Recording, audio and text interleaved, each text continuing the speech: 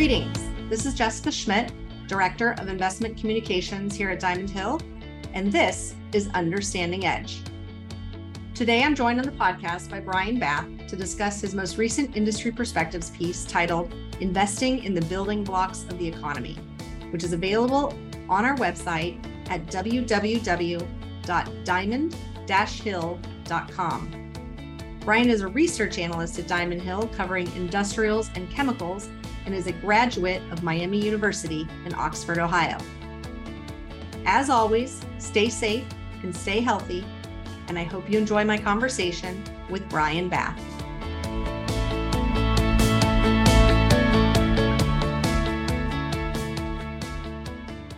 Hi, Brian. Welcome back to the podcast today. Thank you so much for joining me. Thanks for having me. Well, today we are going to discuss your industry perspectives piece, which examines the building blocks of the U.S. economy. So what do I mean by that? We are going to talk about innovation and secular trends that are happening in areas of the economy that to some people may seem otherwise mundane or boring, but there is some really interesting stuff going on in these industries. And of course, we're going to talk about a couple of the companies that stand to benefit from these long-term secular trends and innovations. So to get us started, Brian, can you set the stage for us in terms of the secular trends that are driving innovation in these various areas of the economy and why it's important for investors to not overlook companies that you've described as some of the underlying drivers of our economy? Yeah, so I guess maybe I'll start off with kind of a very broad-based view of things. And one of the trends that we're seeing is, and it was kind of really exposed through the COVID lockdowns and everything that's resulted since, is everyone kind of realized our supply chain and manufacturing footprint has been grossly underinvested in it domestically. And so we're expecting a lot more of that to be kind of brought more reshoring of the manufacturing base, if you will, and kind of bringing that supply chain back closer to the end user and kind of refortifying the supply chain, because we saw a lot of the lockdowns led to supply shortages in semiconductors and other components throughout various industries. And so what we need to do now is kind of rebuild that infrastructure here more domestically. And kind of speaking of infrastructure, that kind of leads into the next part. Globally, we're seeing governments invest heavily across the infrastructure to not only just kind of replace current infrastructure, but improve upon it. It kind of ties into their green initiatives and how we can be more energy efficient, more kind of cognizant of the different areas that we're building into and how to kind of best use the space that we have. And then, another area that we're seeing a lot of growth and interest is just the transition to green energy. Everyone wants to lower their carbon footprint. There's a lot of excitement around electric vehicles that it's become not a if question, but when that'll kind of take over as the dominant mode of transportation. And that's just kind of like a starting point, but those are kind of the big overarching drivers that we kind of see going through the economy kind of long term. And one of the companies that you discuss, Brian, in your industry perspectives piece is Caterpillar. So this is a company that has very strong brand recognition. I mean, the mere mention of the company name, I automatically think about their bright yellow construction equipment. And I have 3 toddlers, Brian, all boys. And we are highly excited every time we see a giant yellow piece of construction equipment. But that simple recognition is a clear competitive advantage for Caterpillar. But your piece examines Caterpillar's leadership as it relates to some of these secular trends and innovations. So tell us a little bit more about their capabilities and what interesting things are on the horizon for Caterpillar. Yeah, so I'll maybe start off with mining in particular. I touched on the kind of interesting green energy and electric vehicles. And one of the things that kind of gets forgotten is with increased production of these batteries for electric vehicles, there's increased need for mining the rare earth minerals and metals that go into these batteries. So on top of that, we've seen kind of underinvestment in the mining industry as far as equipment goes since probably 2012, 2013 timeframe, where there was a bit of a spike in CapEx from the industry. And so we're getting to a point where the age of the equipment is needing either rebuilt or replaced, but we're also at a time when we need more materials out of the ground. And we're part of the issue too is as we're pulling more out, the quality of the ore begins to kind of degrade, and so you are required then to move more earth to get the same amount of usable material out of that land. And so where CAT kind of benefits is twofold. It's just an aging fleet and increased demand for mining investment. Where they can kind of help their customers significantly is they've invested a lot in automation features, which allows for a safer work site, but also can, I guess, increase the efficiency and use rate of that equipment. So where previously you might have had a job site, let's say, working 12 to 18 hours, now the equipment can run 24/7. There's automated features that you take out kind of a driver or worker fatigue, and it increases that efficiency of the mine site. And in addition to that, are looking at alternative drivetrains. So there's some hybridization, some electrification of this large mining equipment that significantly increases the cost efficiency of the product and allows Caterpillar customers to lower their operating cost overall. And one example of this recently was a deal that Caterpillar made with a miner that has a large copper operation in Chile. Caterpillar will be replacing 160, the entire fleet of haul trucks over a 10-year period, which the haul trucks are just those really oversized dump trucks that you see at a mine. And this is kind of using their next generation propulsion, so it's more fuel efficient and also allows for integration of autonomous features over time, which can increase the efficiency of operation and, like I said earlier, make for a safer work environment. Now, moving past the mining segment of the business, construction is obviously a well-known part of Caterpillar.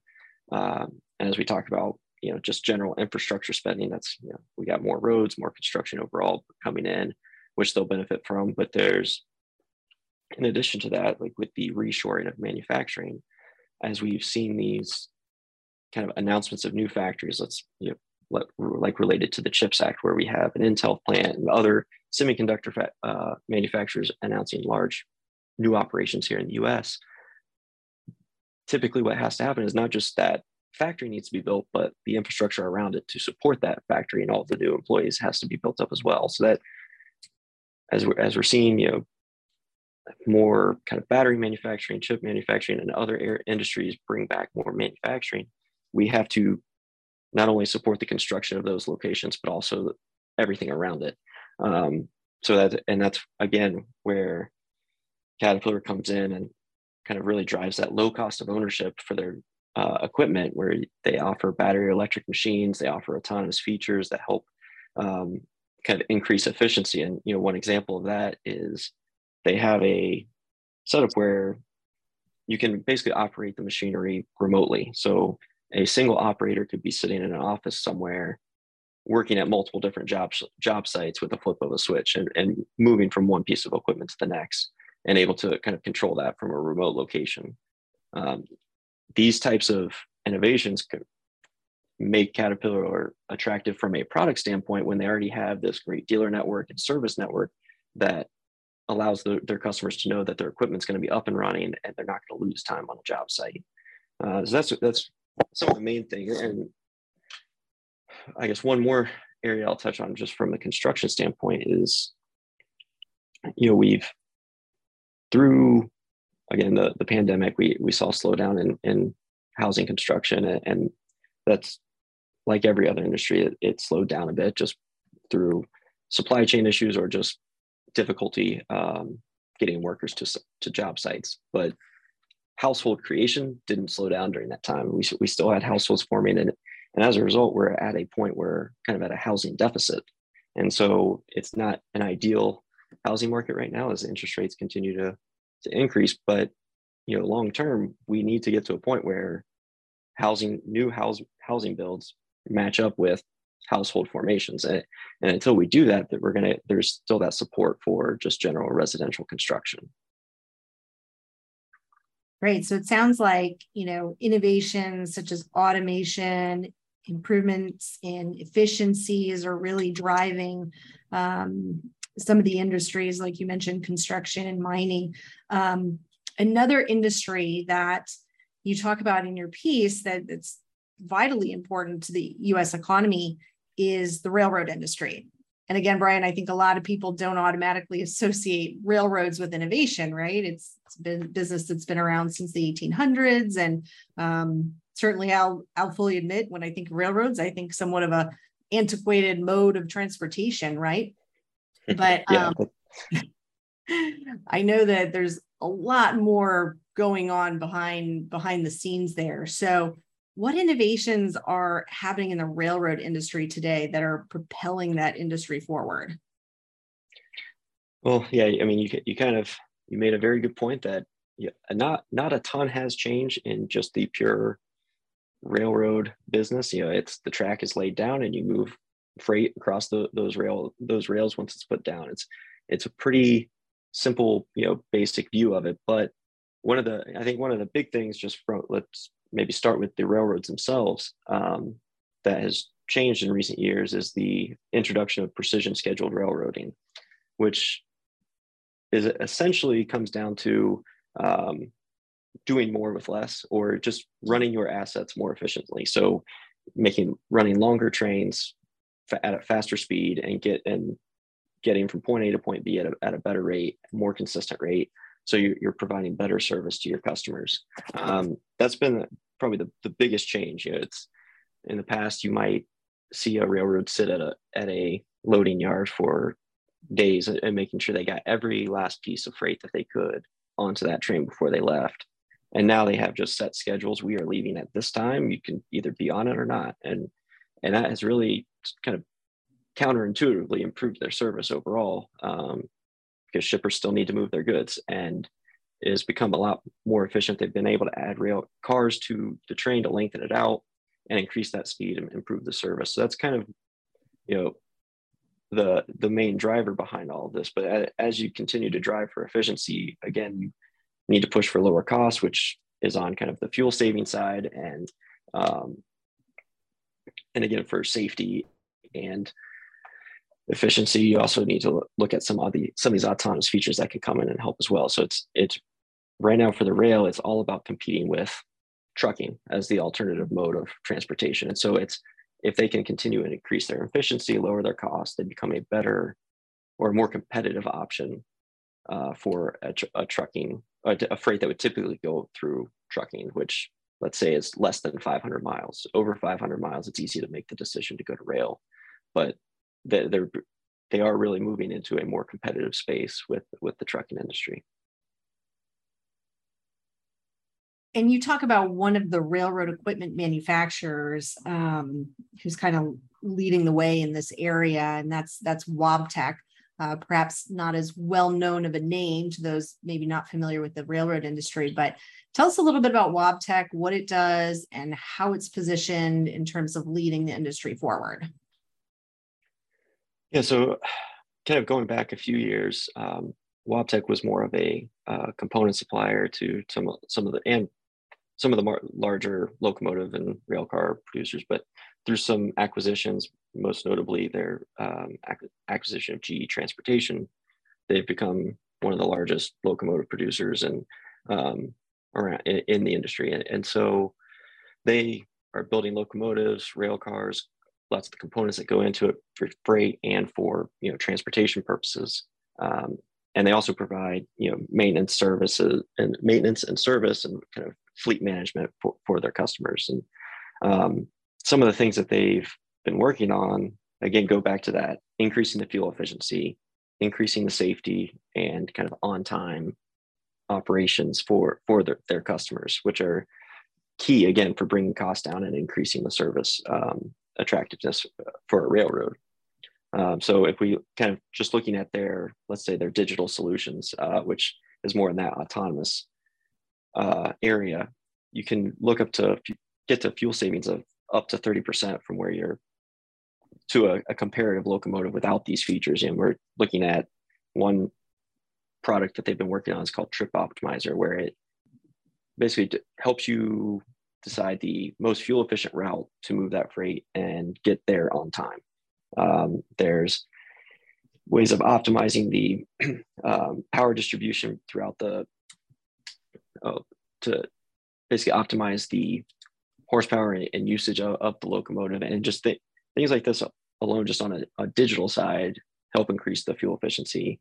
And then if we look further at just kind of the different modes of propulsion, whether going from just a pure diesel locomotive to kind of a hybrid electrified diesel engine to pure battery or hydrogen fuel cell, there's lots of steps along the way that continue to improve that efficiency pretty significantly. I just looking at one of their more hybrid, I guess, locomotives, it's 20 to 30% increase in fuel efficiency related to a previous generation locomotive. And so as these railroads look to, again, improve efficiency, these are very attractive options. Now, the counter to that with PSR, the Precision Scheduled Railroad, the railroads aren't adding as many locomotives to their fleet. So what does that mean? That they're running their current fleet of locomotives a lot harder, a lot longer. And where Wabtec also comes in is they can basically take that old locomotive, tear it down, and put all new components in it. And it's a lower cost to the end railroad, but they still get many of the efficiency benefits that you would from a brand new locomotive, but at a lower cost. And what's great for Wabtec is that it's that's a positive margin business for them. That's so they, whether you're buying a new one or rebuilding an old locomotive, Wabtec still is there to kind of help you out. From a safety standpoint, like where their autonomous features come in, as I mentioned, the running trains faster and with more cars. Well, a lot of that can create some issues and instability and derailments, or I guess kind of unforeseen instances like that can hurt your service offering. And so where kind of Wabtec comes in is, again, making sure that those trains are running safely, that one or two operators in the locomotive can handle the longer, faster loads that they're taking, and potentially even getting down to where just one engineer in the locomotive could run the train as opposed to two right now. So those are some of the things that we're seeing Wabtec doing, and they keep investing in these areas to truly try and push the boundaries forward, because when they look at their customers, they see that the needs for efficiency, they see that labor is hard to come by, and doing these things and the customers knowing that they can go to Wabtec and get kind of what they need when they need it has really put them in a place to succeed going forward. And it comes at a time too when, like we've talked about, as manufacturing comes back, it's built back up in the US, and we see increased movement in these raw materials for whether it's EV batteries or other products. Mm-hmm. Those are large, heavy machinery or bulk raw materials are moved by rail. It's just more efficient to do that, rail or ship. And those are pretty much your options. It becomes too costly to move by truck. And so as we're starting to see growth in those areas that we talked about, the construction, the mining, and other parts of the economy, railroad is going to stand to benefit there. And as more volume and freight moves through the railroads, that's what those assets that they have, those rail cars and locomotives, are going to be run harder and pushed to the edge of replacement or updating much sooner. And that's, again, where Wabtec's service capabilities come into the fold. Well, that's really interesting, Brian. From Caterpillar and construction and things going on in the mining industry to Wabtec over here in the railroad area. I think it's a great reminder for us and for investors about some of the industries that are less sexy than the high-tech biopharmas that you hear a lot about in the news. And so really appreciate you coming on and talking about these and giving us some insight into some of the exciting things that are happening in these, building blocks of the economy type of sectors. So thank you so much for joining me today. Yeah, thanks for having me. Well, great. Listeners can get access to Brian's Industry Perspectives piece at our website, www.diamond-hill.com. And Brian, thanks again, as always, for joining me, and we hope you'll join us again soon.